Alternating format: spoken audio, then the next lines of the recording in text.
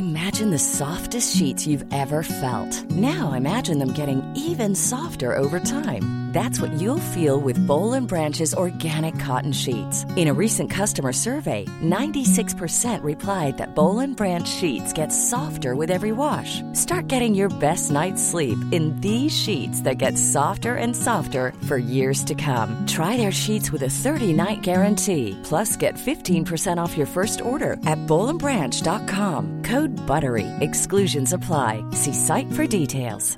Hey, it's Ryan Reynolds, and I'm here with Keith, co-star of my upcoming film, If, only in theaters May 17th. Do you want to tell people the big news?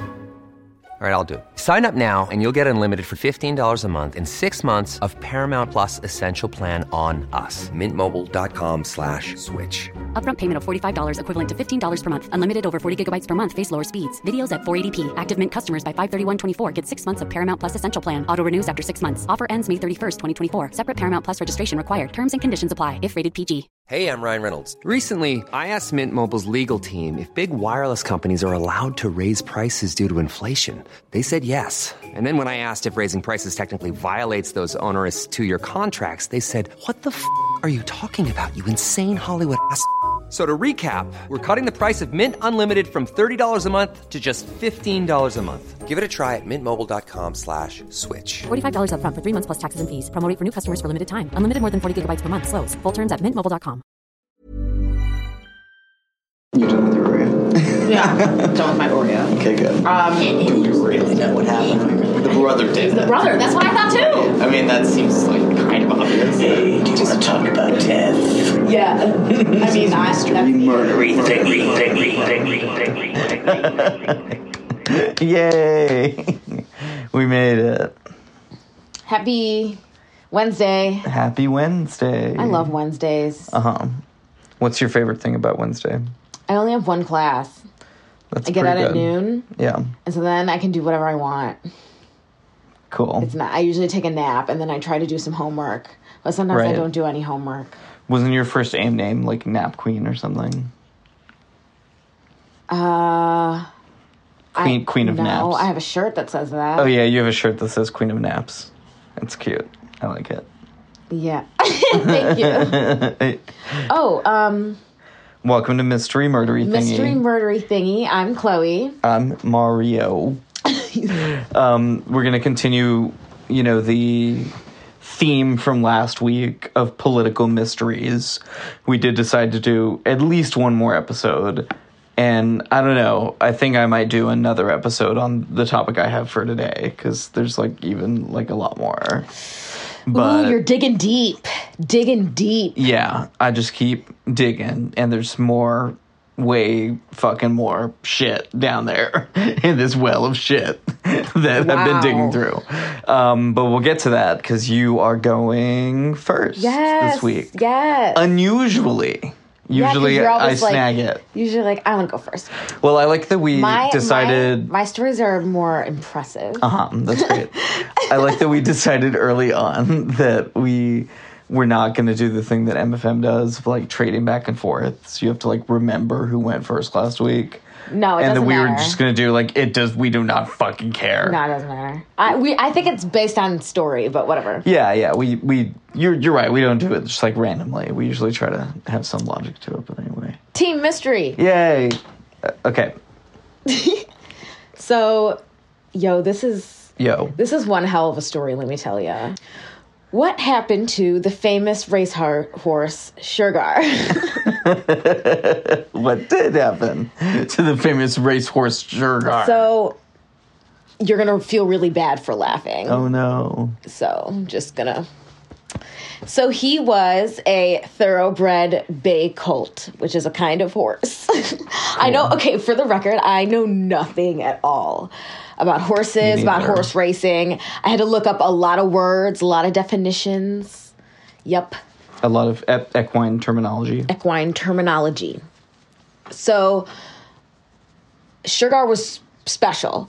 His first race was September 19th in 1980, and he won by 2.5 lengths. Okay, so the definition of a length is a horse length, or simply length, is a unit of measurement for the length of a horse from nose to tail, approximately 8 feet. So 2.5 lengths would be like 20 feet. 20 feet That's a long way. ahead of the crowd. Right. One of his most amazing races took place April 25th, 1981. The Guardian newspaper classic trial at Sandown, a horse racing park in England, which they all have very elaborate names, being ridden by a man named Walter Swinburne. This time, Sugar won by 10 lengths. The entire race is 1.25 mile, and after 1 mile, Sugar, this is like his signature. He increases his pace. Like he presses, like you're playing a video game and you press turbo. Wow. And left the other riders in the dust. And he makes racing history. That's insane. He does it over and over again. I think he did like, I want to say like 8 to 10 races total. Mm-hmm. So in May, Sugar ran the Chester Vase race and won by 12 lengths. He did it the same way. He keeps pace with the leaders the whole time, and then he increases his speed to win. In June, next month, Sugar ran at the Epsom Downs racecourse, and he increased his speed at the very final bend of the course and won by 10 lengths, the largest winning margin of any Epsom Derby. And I think that's like the big one, right? The one that like everybody goes to? I have no idea. Because I feel like I've heard of it. Okay. I've never heard of any British horse racing event. I've never heard of anything other than the Kentucky Derby and the Preakness, and I don't remember what the other leg of the Triple Crown is. It's the Kentucky Derby. Right, the Kentucky. That's what I'm thinking of. No, you said Kentucky Bourbon? Kentucky Bourbon. Okay, I'm going to cut this part out. Bullet Bourbon? I love Bullet Bourbon. They should give us money. We're cutting this out. Okay. Okay. So, a few weeks later, June 27th, Sugar ran the Irish Derby, and surprise, he won by 4 lengths. I'm so surprised. Commentator Michael O'Hare said, quote, "He's winning so easily. It's Sugar first and the rest are nowhere," end quote. So after that win, a group of Americans heard her off. What? Americans. Americans. I don't know why I did Because that. I'm proud to be an American. That's it. That's all I was going to do. Oh my God, cut this out. Okay. No, I'm going to keep that in. Okay, so after that win, a group of Americans offered $40 million to syndicate the horse. But the owner, the Aga Khan, turned down the offer. It's the Aga Khan. Instead, the Aga Khan syndicated Sugar for £10 million, which is a little over $12.5 million. So each share was about £250,000. Sugar's final race was at the St. Leger Stakes, September 12th. So he came in 4th place. That was his very last race. And it's the first time that ever happened. 10 days before the race, Sporting Life, a racing newspaper, published an article that said Sugar had not been practicing well and that he had become slower, but his trainer, Michael Stout, confirmed the rumors to be untrue. Stout and the Aga Khan ran tests on Sugar because it was very sudden why he couldn't run as quickly as he had in the past. They ran tests on Sugar, but he was perfectly healthy and there was no explanation for the loss. So instead, he was retired to the Ballymenny stud in Ireland. In 1982, he covered 44 mares and ended up with 36 foals. Wow. Prodigious. Yeah. In 1980s Ireland, horse breeding was it was huge. This was a huge business, and people were raking in millions of dollars. And his career, especially a horse that won that, his career as a stud was extremely successful. Yeah. So, let's talk about the kidnapping, the theft of Sugar, the racehorse. Oh. February 8th, 1983, 3 masked men broke into the home of Jim Fitzgerald, who runs Ballymenny. They were part of a group of 6 men, possibly up to 9. We're not sure. So they lock his family in a room, and then they have 2 guards guard the house, and they lead him out of his house by gunpoint, forced him to lead Sugar out of his stable and into a horse box. Fitzgerald was forced into a van and told to lie down on the floor as they drove around, quote, for a good while, and was released near a village called Kilcock, 20 miles away from Ballymoney. Wow. He was given a code name, King Neptune, so the thieves can contact him again. The perpetrators threatened that if he called the police, his entire family would be killed. So here he is in the middle of nowhere, 20 miles from his home. He finally gets home 4 hours later and makes a series of phone calls. Sugar's vet was one of the many associates and shareholders that were contacted during this time. They didn't reach the Aga Khan until 4 a.m., and that's when they called the police. So he called all of these people, then the Aga Khan, and then the Aga Khan told Fitzgerald to call the police. But at that point, it was 8 hours after it happened, and the trail had already gone cold. Right. The kidnappers had chosen the day before Ireland's major Goffs racehorse sale, when horse boxes were being driven the length and breadth of the country. They were everywhere that day. That's so they didn't stand tactic. out to abduct Shergar, thereby making it more difficult for the stallion to be found. So they also had a series of negotiations about ransoms and whether Shergar's alive and stuff like that. So 4 hours after the kidnapping, before police were even contacted, horse breeder Jim Maxwell was contacted by the alleged thieves. This is his first phone call. They demanded a ransom of £40,000. He asked if the horse was in good condition, and they said yes. He also spoke to Jim's wife, who said that the man on the phone seemed like, quote, a very rational, well-spoken man, end quote. He was a very polite horse thief. Yeah. You know. Shortly after, another call was received, a second call, but this time at the BBC in Belfast. So the man spoke with a Southern Irish accent and said they would negotiate with three people, and he named three top London racing journalists, Derek Thompson and John Oaksey of ITV and Peter Campling from The Sun. The men were told to be at the Europa Hotel in central Belfast by that Thursday evening. So they do it. Once they get to the hotel, they get another third call, this time telling them to go to a farmhouse 30 miles outside of Belfast, the Maxwell House, where the horse breeder Jim Maxwell had gotten the first call. Okay. I try to number the calls because there's a lot and they're confusing and they happen simultaneously. Like there's different because there's more than one. This is one of those cases where you need to have like a board with pieces of string and like little note cards connecting everything all together. of them? Yeah. So the three journalists, they all get to the Maxwell house. Then they received a call at 1:15 a.m. The police couldn't trace the call because, one, they didn't talk long enough, and two, the officer who knows how to trace the call had gone home at midnight. Oh. The next morning, the same house, Maxwell's house, received another call. Caller said, quote, "The horse has had an accident. He's dead," end quote. They hung up, and that was the last they ever heard of him. Oh, my God. The thieves also called the stud farm directly, and a demand of £2 million was made for the return of Shergar and for a contact number in France through which further negotiations could be made. So a man named Ghislaine Drian, who's one of Shergar's managers, he's the one who answered the phone, and he provided the number of the Aga Khan's French office. So it's like playing phone tag.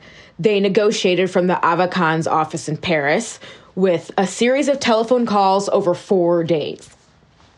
So there's a lot of stalling, kind of fucking around. Okay. Negotiators demanded proof that Shergar was still alive. There were rumors in the media saying that Shergar might be dead, so they wanted proof. And there was also a debate over paying the ransom or not. Shergar had 35 shareholders. He didn't necessarily belong to one owner. Right. The idea was that paying the ransom would get Sugar back safe and sound. And the other idea was that paying the ransom would invite other thieves to kidnap other racehorses for money. Mm-hmm. The thieves said that a representative of the syndicate should go to the Crofton Hotel in Dublin and ask for any messages for, quote, Johnny Logan, who's the name of an Irish singer. An officer named Stan Cosgrove went to the hotel and asked for any messages. He didn't go alone, though. There were, like, armed people with him, but they were undercover. No, there was nothing there. No message was delivered, and Cosgrove returned home after waiting. Shortly afterwards, the negotiators received a phone call from the thieves, again, angry at the presence of the police. So they were there, and they knew that the police were watching, so they didn't do anything. They didn't show up. Mm-hmm. And they threatened that if they got any of the members of the gang, if they were captured or killed, the negotiators and police would be murdered in retribution. Mm-hmm. So they're ready to shoot people. Right. They're not fucking around. Yeah. On Saturday, February 12th, the thieves contacted the negotiators again and said that proof had been left at the Rosemary Hotel. So the proof had several Polaroid pictures showing Sugar. Some of the pictures showed the horse's head next to a copy of the Irish News, dated like the date of. Sure. In a telephone call from the thieves to the negotiators at 10:40 p.m. that same night, it was explained that the syndicate, their owners, were not satisfied with the pictures. They were not about it. They said it didn't constitute enough proof. They want full pictures and everything. The caller told the negotiators that, quote, if you're not satisfied, that's it, end quote. The call was ended and the thieves never made any further contact. Despite their attempts to reach out to them. Okay, theories. The Irish Mafia kidnapped Sugar in retaliation for a deal with the Aga Khan that went wrong. He had been seized for second theory, he had been seized for Colonel Gaddafi in Libya in return for arms for the IRA. That's just like very complicated. Some say he was never killed, and instead kept breeding foals secretly. So the IRA was kind of the ones to blame. Okay. And here's why. The Irish Republican Army. Yes, the Irish Republican Army, not the American Tax Association or whatever. The Internal Revenue Service. IRS. Yeah. Okay. Yes, the Irish Republican Army, which of course is the, sort of a terrorist group or, freedom fighters, whatever you want to say, that were fighting against the Unionists and the British to, So. That whole thing. Sean O'Callaghan, an IRA double killer turned police double agent, wrote a book called The Informer. He named 7 former provosts. Is that how you say that? I don't know how to say that. Provosts. He claimed had planned and carried out the horses kidnapped.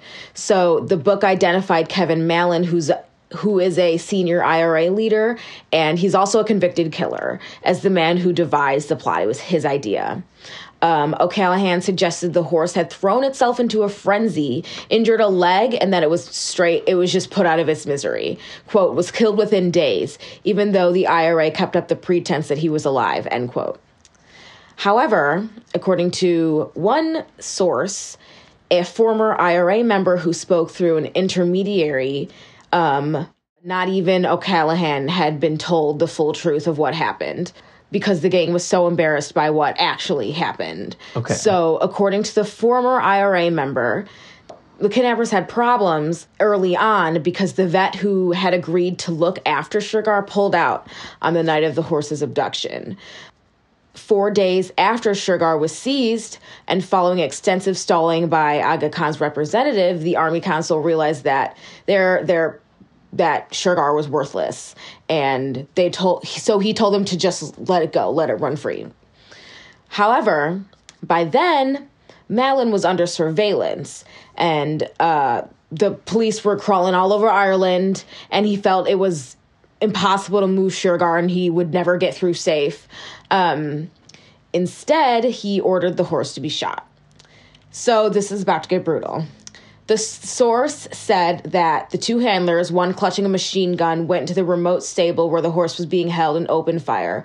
Quote, Shergar was machine gunned to death. There was blood everywhere, and the horse even slipped on his own blood. There was lots of cussing and swearing because the horse wouldn't die. It was a very bloody death, end quote. It was several minutes before the horse, which was in agony, slowly bled to death. So apparently there's a really specific spot that you have to kill a horse with. Okay. And they only have like trained people do stuff like that. Yeah, otherwise it'll just bleed out horribly. Yeah. That's terrible. And that's what they think happened. Wow. So the greatest racehorse of the century was butchered in the same way the IRA killed many of its human enemies. So why did the IRA, why take this horse? Just for money for the cause, I guess? Who knows? Yeah, so they don't really know. Yeah. I guess just to get money to, continue their whatever activities. No one knows why he was kidnapped or where the body is. Wow. Crazy, right? Yeah, that is. Those are really crazy. It took me a while to, Yeah, there's a lot to that. do these calls because there was a lot. You're right. All right. Okay. I'm ready. Okay, so I am doing some of the... And I think I might do another episode of this because I kind of got into a rabbit hole here. So I'm just going to go over a few of the sort of misadventures, attempted coups that have been aided and abetted secretly by the CIA. The Central Intelligence Agency. Why are we always messing around with other people's business? Apparently, we've been doing it for a long time, according to what I've been researching. So the CIA, right? It's they're the people who go out and directly spy on people. Like they follow people, right? They listen to their conversations. They break into rooms and search things. Yo, what they get human spies to become moles in organizations and become double agents, things like that. Those are the kind of things that the CIA does. That's their kind of their wheelhouse, right? So it's already kind of pretty shady, just kind of what they tell us that they do, right? But these are the things that they very much wanted to keep hidden. Some of it has come out now because of things getting declassified, over the years. Some of it actually really recently, but for a long time the real extent of these activities were not known, and they're still not fully acknowledged by the CIA, by the government. They're still keeping secrets? Definitely. I mean, parts of these are still classified. They never declassify everything, but some portions of it, as I'll go through, we kind of know. How do you think they pick and choose? What they say is, that it's based on what would pose a danger, to the vital interests of the United States, right? But what is that? That's pretty vague, right? But if it's going to expose someone who was undercover, right? Or if it's going to expose, methods that they use to gain intelligence. Torture methods or some shit? Well, not only that, but, if we are wiretapping a certain government official, say, in a friendly government, and that's that's the only possible way we could have gotten this information, and therefore... so they would acknowledging classify stuff like that. Things like that. There are situations in which it sort of is a national security risk, according to the CIA. But okay, go on. Well, I think it's an important discussion, also just about the CIA, and the nature of what they do. But I think it's also important to note that they also sometimes, maybe often, go too far with that, too far with sort of hoarding information, and that was part of the issue, leading up to 9/11, which I'm not going to get into that at all in this episode, but... I was going to say, why? And then we would have gone up. Right. But it just in terms of, the sort of silos of different intelligence agencies in America. It was much more siloed off in the period in which I'm going to be mostly talking about, which is the 1950s. At this time, the CIA was kind of doing whatever it wanted, as we'll see. And one of the early instances of that is the CIA involvement in Indonesia, they were involved in Indonesia for decades, right? But the period that I'm going to focus on mainly is the 1950s. So I'm going to read a quote to start out. This is I got all my info from Wikipedia pretty much this time. A couple other sources, but this is pretty much a Wikipedia episode. Oh, I forgot. I'll say mine me. at the end. I forgot to say mine. Okay, that's fine. I'll say them at the end. So this is a quote from the Wikipedia page, CIA Activities in Indonesia. Quote, in 1955, the CIA plotted to assassinate President Sukarno, despite objections from then Vice President Nixon. Over the next 3 years, the CIA attempted to subvert Sukarno by financing his political opponents and bribing other political officials. Public officials, rather. This happened until September 25th, 1957, when President Eisenhower finally ordered the CIA to overthrow the Sukarno government. In 1958, elements of the Indonesian military, with the support of the CIA, rebelled against the rule of President Sukarno. This attempted coup ended in failure, as had many other previous CIA overthrow attempts, both in Indonesia and abroad. Close quote. So that just gives you a little bit of an idea, right, of what the CIA was kind of all about, especially at this period, in this period. And they were not, like I said, always or maybe even often successful in what they were trying to do. But let's just unpack this a little bit more in terms of what's going on with the CIA in Indonesia.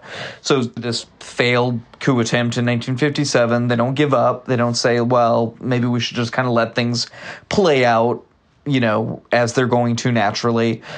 And the sort of reason why they wanted to do this was to... Yeah. Yeah. To, I was going to ask that. Yeah. Good question. Yeah. So... basically, Truman and the Americans wanted to ensure a friendly regime in Indonesia, a U.S.-friendly regime. They didn't want them to be too close to the Soviets, of course, because everything at this time was seen through the lens of, is it, moving people into the sphere of the Soviets or into the sphere of the U.S.? In a place like Indonesia, it's kind of like one or the other. Although, as we'll see, their ruler at this point, or the president, Sukarno, tried to kind of have it both ways, and the CIA didn't like that. So this plot that went kind of awry, in 1958, it was immediately exposed by the Soviets. They found out about it.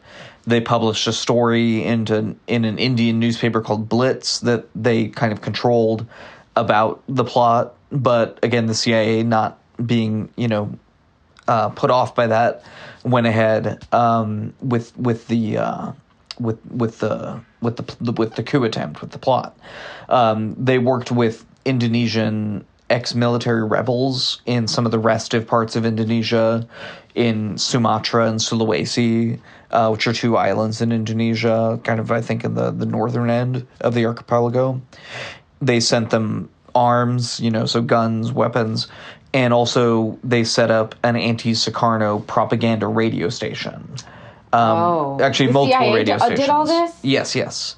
The CIA was actually themselves set up the radio stations. They were kind of blasting this, anti-Sukarno propaganda. Those radio stations were actually destroyed on February 5th, 1958, by the Indonesian military that was still loyal to Sukarno. And the Indonesian military also set up a naval blockade. All of this kind of overwhelmed the CIA-backed rebels. The CIA did not think that there was going to be this level of pushback from the government. They really overperformed what the CIA had expected of the resistance. Wow, we underestimated them, basically. We definitely underestimated them. And also, not only that, but what's really kind of embarrassing, because of bad coordination, kind of the left hand not knowing what the right hand was doing, the CIA didn't realize that many, quote, top commanders within the Indonesian army were fiercely anti-communist, having been trained in the United States, even calling themselves, quote, the sons of Eisenhower. This misstep led to American-aligned Indonesian military forces fighting American-aligned rebel forces. Oh my God. So the CIA essentially backing both sides in the conflict, which you see kind of lampooned in the show Archer. If you've ever watched that, there's a particular episode where they kind of make fun of this, where the CIA is like, they're like, yeah, we're giving money to the rebels, but are we, like, supporting the ruler? Yeah, we're supporting the ruler, and we're giving guns to the rebels, so they can fight each other. It's good. It's good for us. Oh my God. This stuff actually happens. It's not just, on a comedy show. Like, the CIA actually apparently did that. So they try to restart, again, they're not giving up this unrest in the outlying islands of Sumatra, etc. And this is really, really unfortunate. The CIA, it's more than unfortunate, it's a war crime. The CIA started bombing civilians intentionally. And President Eisenhower apparently actually ordered that no Americans should actually be involved in the bombing itself. But the CIA Director Dulles, reportedly, according to Wikipedia, ignored that order and ordered CIA pilots to specifically target civilians in an attempt to basically create unrest there so that they would rebel against their government. How can the president say no Americans will be involved when he's American and he's the one who's doing it? Well, what he said was that no American pilots would be directly involved in actually doing the bombing. So then who would do it? But the Indonesian military, presumably. Oh, the ones that are fighting for us? Right, exactly. Like I know it gets kind of complicated, but yeah, like the official Indonesian military. So this was all revealed when an American CIA pilot named Al Pope was shot down over Indonesia on April 19th, 1958. At that point, we kind of couldn't hide the fact that American pilots were directly involved. And this all kind of wrapped up by 1961. The last rebels had surrendered at that point. So this whole, thing that the CIA was involved in, it just kind of literally crashed and burned. We're stirring the pot. Yeah. Oh, this is all stirring the pot, for sure. Oh my gosh. For sure. 4 years later, in 1965, the CIA it gets even worse from here, was secretly involved in a brutal anti-communist purge in Indonesia. I don't like that word. Yeah, a true purge. There was a diplomatic cable from Ambassador Marshall Green to Assistant Secretary of State Bill Bundy that kind of lays out what they were involved in here in the mid-60s now, with the Indonesian military and their anti-communist crusade. So this is a quote from this cable. "This is to confirm my earlier concurrence that we provide Malik with 50 million rupiahs, about 10,000 American dollars, for the activities of Kaap Gestapo movement. The army-inspired but civilian-staffed group is still carrying burden of current repressive efforts.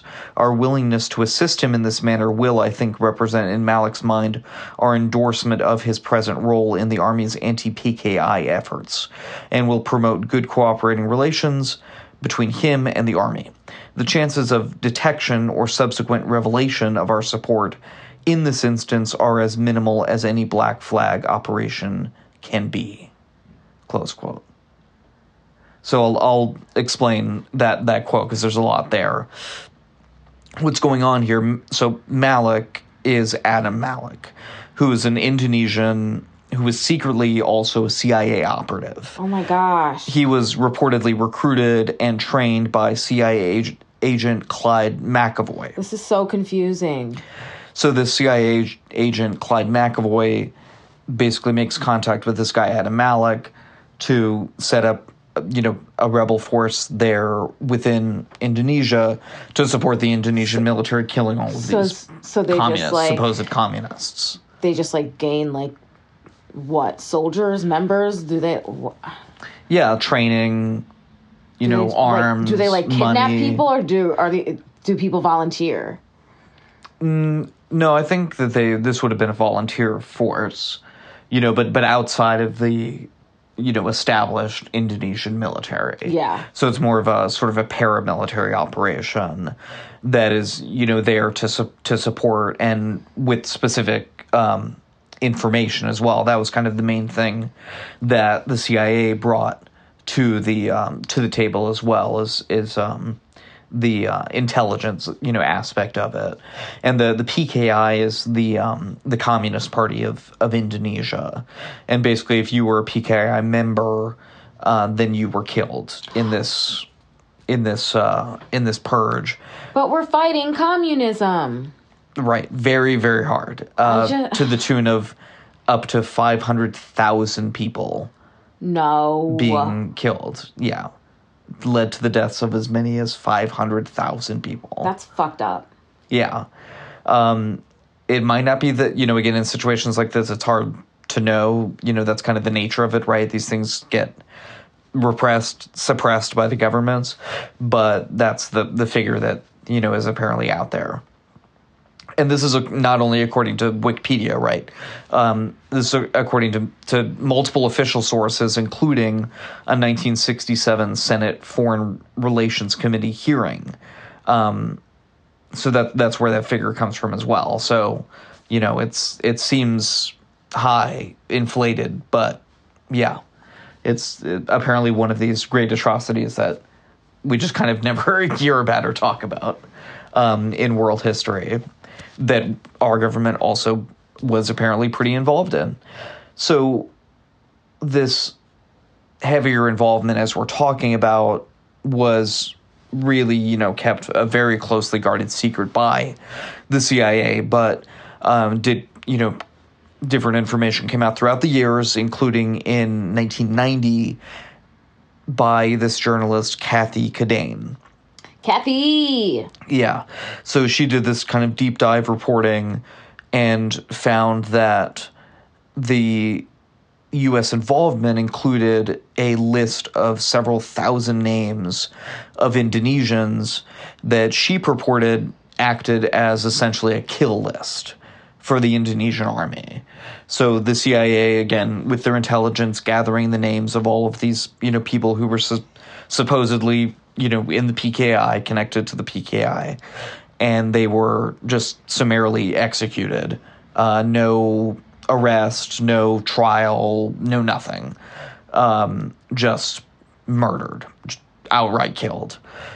The CIA and embassy officials, they were in Jakarta, deny, of course, her account in 1990 and say that the list was simply to track the status of those people, right? That it wasn't so much a kill list. It was just like a list of people that, we need to keep track of. I mean, in case maybe somebody kills them, maybe the people we told about it.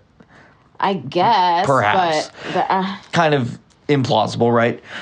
What makes it more implausible and really just kind of strains credulity beyond the breaking point is that contemporaneous memos, including some that were written by the very same people who were denying it, right, confirmed. They seemed to clearly confirm that her accusations were true.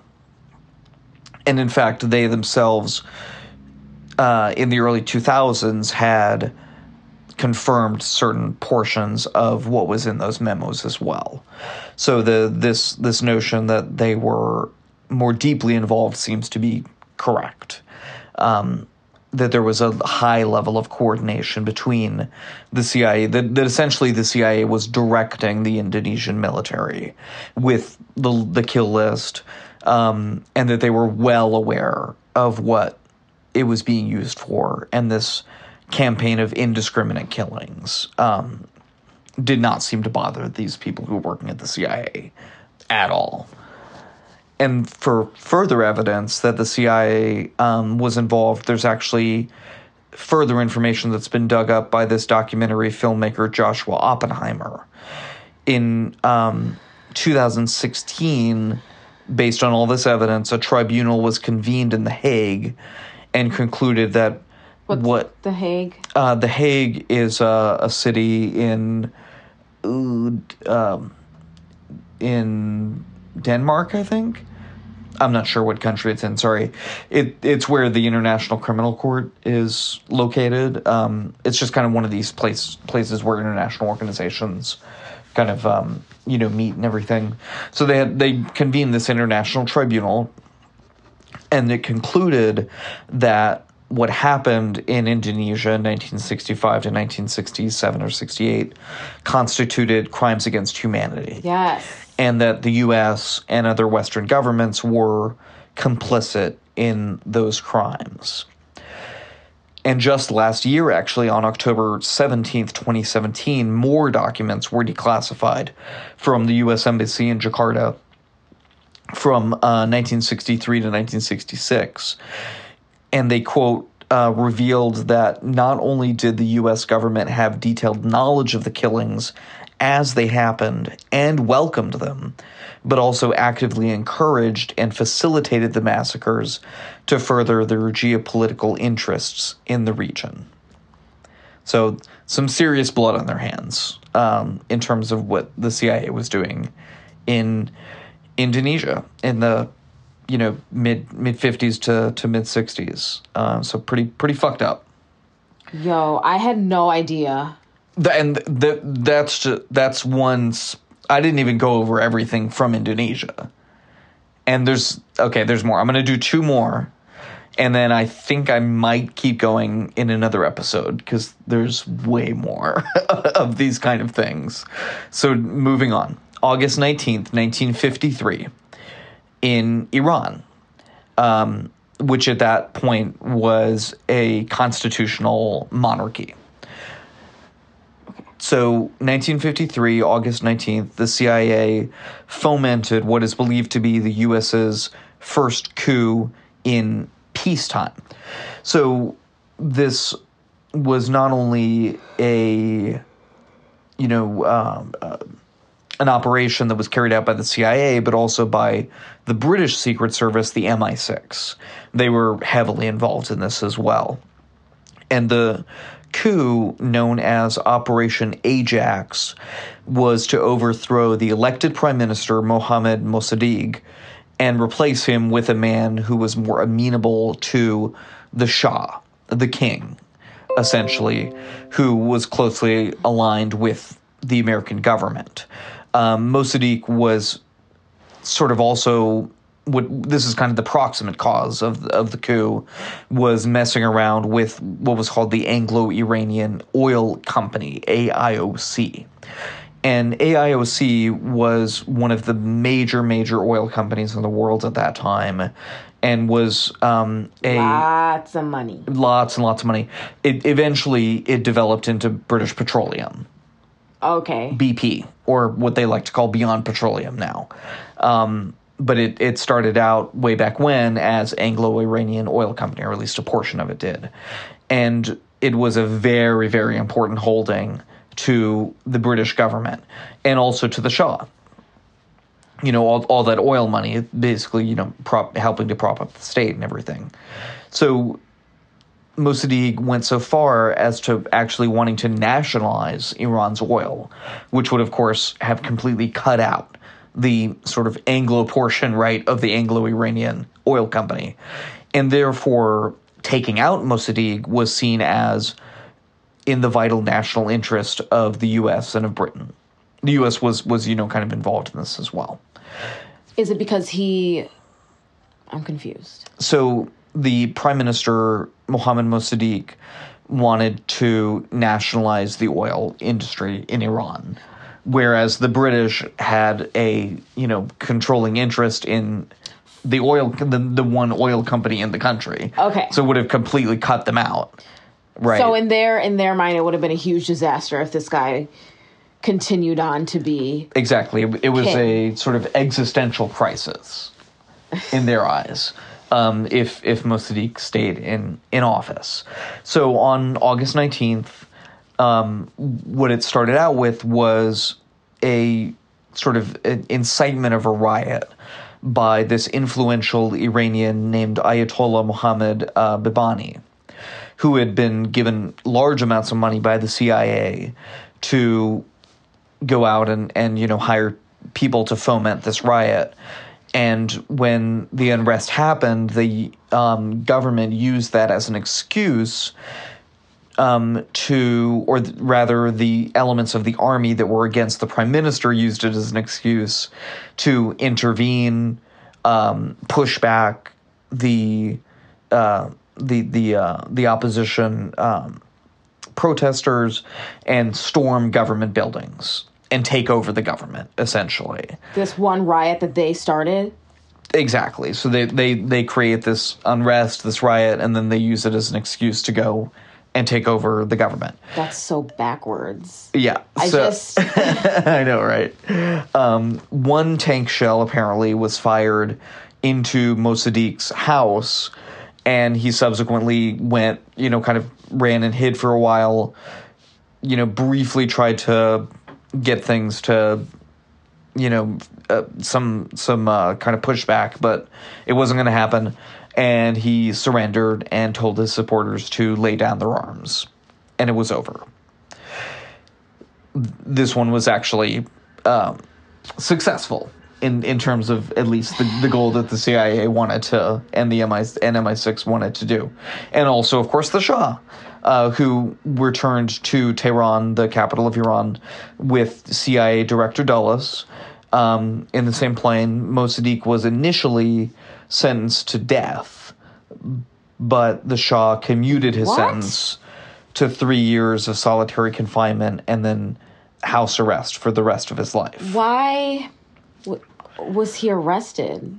I'm not exactly sure what the charge was, other than being the political opposition, but when you live in a monarchy that's supposed to be a constitutional monarchy but seems kind of like an absolute monarchy, anything can happen, I guess. So I'm not totally sure about that. So the full U.S. involvement in this incident was not acknowledged until 2013. So, 60 years later, basically, President Eisenhower had approved the operation, whereas his predecessor, President Truman, did not approve a similar plan. Truman was much more kind of reticent to get involved in these kind of overseas entanglements, whereas, of course, President Eisenhower, coming from, being the, U.S. allied commander in Europe, was very much, I think, more comfortable with overseas and military entanglements. So this was this operation was also supported by a pair of brothers, kind of interesting, one of whom was the Secretary of State, John Foster Dulles, and the other was the CIA Director, Allen Dulles. Wow. So they were, secretly working on this, plan to overthrow the Prime Minister of Iran together. But they were brothers, so it's kind of cute, right? Not at all. Okay, maybe not. Hey, we're brothers. Let's commit war crimes together. So the main CIA operatives involved in this were Officer Kermit Roosevelt Jr., happens to be the grandson of Teddy Roosevelt, and Agent Donald Wilbur. And these two agents, or this agent and this officer, liberally handed out bribes to Iranian government officials, reporters, businessmen, all the way down to street thugs, some of whom, again, were used to create the riot that on the August 19th riot. They also funded false flag protests of the Shah to garner support for the Shah. What? So they paid people to go out and act like they were protesting against the Shah because they knew that he personally was very popular in the country, in order to, kind of sweep under the rug the other stuff they were doing and paint the opposition in a bad light. It was a distraction. Yeah, exactly.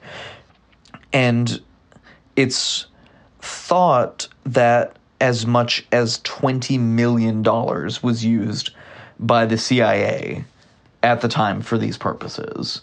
So they just kind of had this like slush fund of apparently up to $20 million that they were using. And this is, again, not at all unique to this instance when it comes to the CIA. If you hear anything about their involvement in Afghanistan, there's just like literally like bags of money like being taken place. Like it's fucking crazy. So this intervention was cited about 25 years later when, of course, the Shah himself was overthrown by the 1979 rather, Islamic Revolution, which instituted the government that's still in place now. This incident also contributed to a sense in Iran and, of course, all around the world that America was routinely involved in these kind of anti-democratic misadventures, which, of course, we have been. We, in some ways, I guess, still are. The sense, essentially is not wrong. Okay, I'm just going to do one more. This one should be pretty quick. So, yeah. Okay. So just a year after the coup against Mossadegh in Iran, the CIA decides, okay, let's go ahead and do this in our neck of the woods, in Central America, in Guatemala. So they decide to involve themselves in the plot to overthrow Guatemalan President Jacobo Arbenz. Just for shits and gigs? For reasons. They always have some reasons. So the U.S. had been kind of looking askance, kind of giving the side eye to Guatemala for many years, ever since a popular revolution had instituted democracy there in 1944. Now you may say, what problem would we have with a democracy, right? But this democracy was seen as communist-leaning. And, of course, 1944 in America, anything that is painted at all red is verboten. Exactly.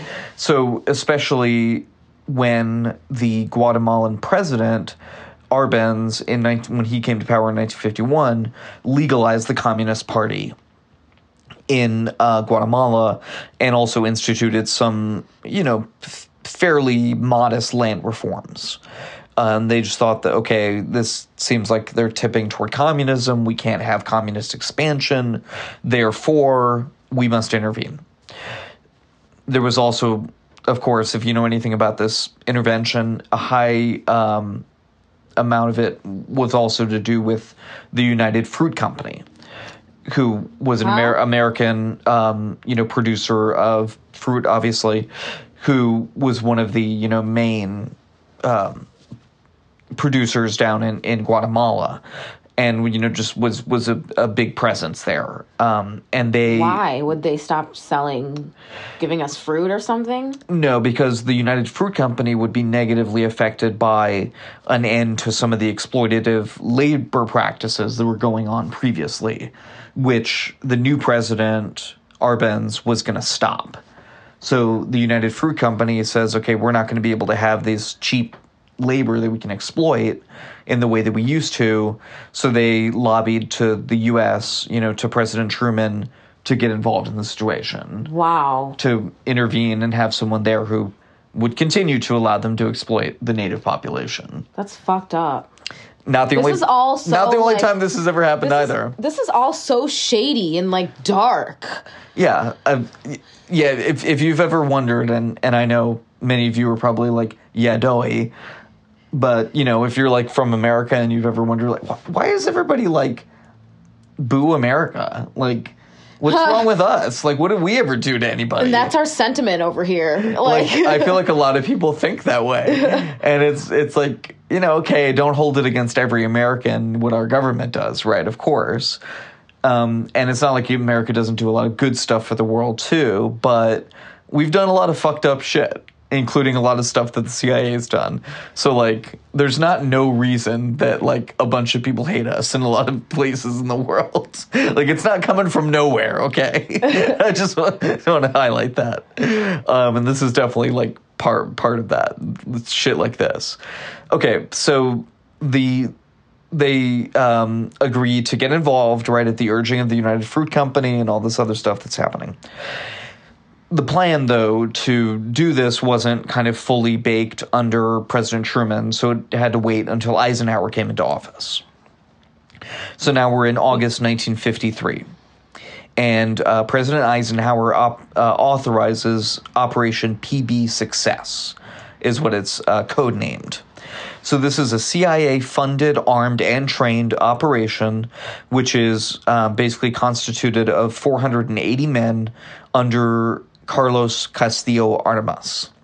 And the force invaded Guatemala on June 18th, 1954.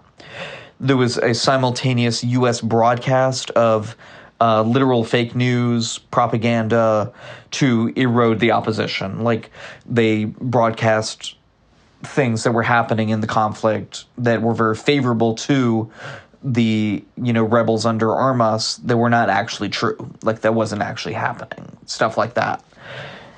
And their show of force and psychological manipulation worked very effectively. The Guatemalan army... Well, it's happening here. Right, exactly. Sometimes psychological warfare is actually a lot more effective, and it's fucking a lot cheaper than conventional warfare. Yeah. And America has used that literally throughout our entire history. Definitely. From the Revolutionary War, which actually there were a lot of deception and shit like that in the Revolutionary War, which is interesting. But anyway, in this instance, the Guatemalan army just refused to fight. They laid down their arms. They just surrendered. So they were just kind of intimidated into giving up, essentially. And while Arbenz briefly attempted a sort of civilian revolt against the coup, it was an abject failure, and he resigned on June 27th. Understandably, this did not help the CIA and the U.S.'s, of course, reputation, as we've been talking about, in the region or all around the world. The CIA did try to find a sort of post hoc, after the fact justification for these efforts. This was called Operation PB History, but it failed to show any links between Arbenz and the Soviets. That was the justification they were trying to use, that, there was this foreign intervention going on, so we had to intervene as a foreign power to counteract it, except it seems like there was none, so it was us. It was just us. We were just the ones intervening. I know, it's all kind of like, what the hell were they thinking right at the time? So, unfortunately, this incident, and of course many other things, led to a hugely unstable period in Guatemalan history, just in general, that literally we're still seeing today. When did this take place again? This was in 1950s? 50s. Yeah, 1954. And what is it, 64 years later, Guatemala has not recovered. They are still badly governed, as far as I understand, from a basic standpoint. Are they still being exploited labor-wise? I believe so. Certainly, it's a very, insecure place, and one, of course, from which many people are now attempting to come to the United States because of its instability, because of its insecurity. Incidents like this, not only this, but including this, are part of why that's happening. So I think also we need to remember, when we get refugees at our door, what is our role in creating the situation that led to them becoming refugees, and therefore what does that say about our sort of inherent, what do we owe them, right, in terms of what we did. Anyway, the new president, the Castillo Armas guy, he quickly assumed dictatorial powers, banned opposition parties. This is the guy that we gave all the money and the arms to send in. By the way, this guy is great guy, right? Imprisoned and tortured political opponents, and reversed all the social reforms that the previous president had instituted. Wow. Yeah. So we can really pick them. I'll tell you what. And I think I may keep talking about this in the next episode. Sorry, I know it's like a lot, and it's like a lot of history, but I think it's pretty interesting. It's like all the fucked up shit that the CIA has done. I'm like blown away. Yeah. I know. It's crazy. Just like, it's crazy that we never hear about this stuff or like talk about it. Like, it gets reported when the documents get declassified and things like that, but it's not like it's front page news or something, you know. But it certainly would have been in 1955 if you would have been like, yep, that was us. We did that. We did it all. And so some of this stuff wasn't declassified till like now? Many, many years later. Yeah, I mean, some that one I was talking about, a lot of those documents weren't declassified until last year from the 50s. Jeez. And like I said, I got my info from Wikipedia, the wonderful Wikipedia, the wonderful world of Wikipedia. CIA activities in Indonesia, the 1953 Iranian coup d'etat, the 1954 Guatemalan coup d'etat. So those pages. Anyway, that's pretty much everything I got. Amazing. Yeah, so you ready for some weird shit in the news? Weird shit in the news. Okay. Realtor.com. So. Football players suspended from team for running naked with Oreos wedged in buttocks. Oh my God. So this happened in Illinois. So this happened. In Illinois, oh, yeah. Wasn't right. it anywhere near here. Right home. Byron, Illinois? I've never heard of it. Don't know where that is. But 10 football players were suspended from the game. What happened was they like admitted stuff to their parents, and that's how they got caught. Never admit anything. That's your problem right there. But I don't know how they determined this, but they said it wasn't hazing. It said Byron High School players were suspended for indecent exposure, but that school administrators concluded that they went on the Oreo run at the school's football field voluntarily and were not victims of hazing. Maybe they just all, professed how much they loved putting Oreos in their butt. And they believed them. Whose idea was it? Probably Mr. Oreo. Your turn. Your turn. Weird fucker. Okay, so mine is from a CNN story titled 500-Year-Old Skeleton Still Wearing Thigh-High Boots Found in London River. Hell yeah. Yeah. So this is by Rob Pichetta, and it is about this skeleton of a man who perhaps is as many as 500 years old, and it was found, the remains were found face down in the mud under the River Thames. One would have thought it would have been found before this, but apparently they're dredging things up for this new super sewer that they're building. It's going to cost $5.4 billion, apparently. Oh! So that was pretty cool. Good for you, London. I guess you're getting a new sewer. Good on ya. I feel like that's a good thing to spend money on. Yeah. I think so. So I agree. That's a good thing. So they don't know, how he died exactly. It's not really clear after all this time, or exactly why his boots are still preserved, but they have some ideas. So they think he may have been a fisherman, maybe a sailor. Apparently his teeth have this like wearing that they think might have been because of the rope that they would always put between their teeth, the sailors, which is the thing, I guess. And the boots apparently were very well insulated with like sap and stuff. And they also had like extra soles. So they were just like very durable boots. Apparently, time travel.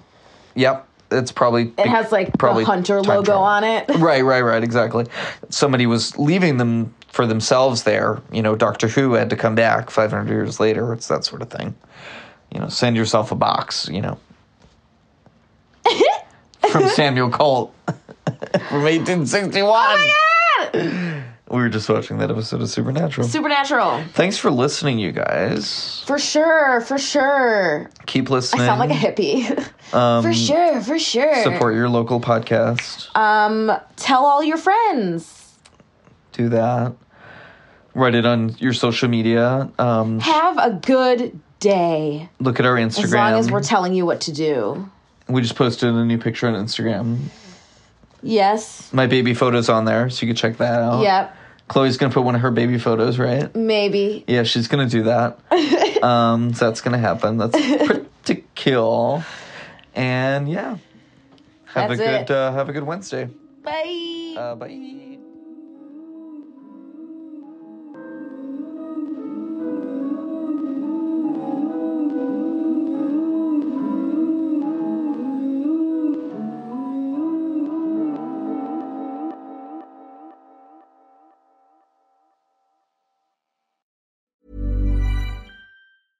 Imagine the softest sheets you've ever felt. Now imagine them getting even softer over time. That's what you'll feel with Boll & Branch's organic cotton sheets. In a recent customer survey, 96% replied that Boll & Branch sheets get softer with every wash. Start getting your best night's sleep in these sheets that get softer and softer for years to come. Try their sheets with a 30-night guarantee. Plus, get 15% off your first order at bollandbranch.com. Code BUTTERY. Exclusions apply. See site for details. Hey, it's Paige DeSorbo from Giggly Squad. High quality fashion without the price tag. Say hello to Quince. I'm snagging high-end essentials like cozy cashmere sweaters, sleek leather jackets, fine jewelry, and so much more. With Quince being 50 to 80% less than similar brands. And they partner with factories that prioritize safe, ethical, and responsible manufacturing. I love that. Luxury quality within reach. Go to quince.com/style to get free shipping and 365-day returns on your next order. Quince.com/style. Planning for your next trip? Elevate your travel style with Quince. Quince has all the jet-setting essentials you'll want for your next getaway, like European linen, premium luggage options, buttery soft Italian leather bags, and so much more. And is all priced at 50 to 80% less than similar brands. Plus, Quince only works with factories that use safe and ethical manufacturing practices. Pack your bags with high-quality essentials you'll be wearing for vacations to come with Quince. Go to quince.com/pack for free shipping and 365-day returns.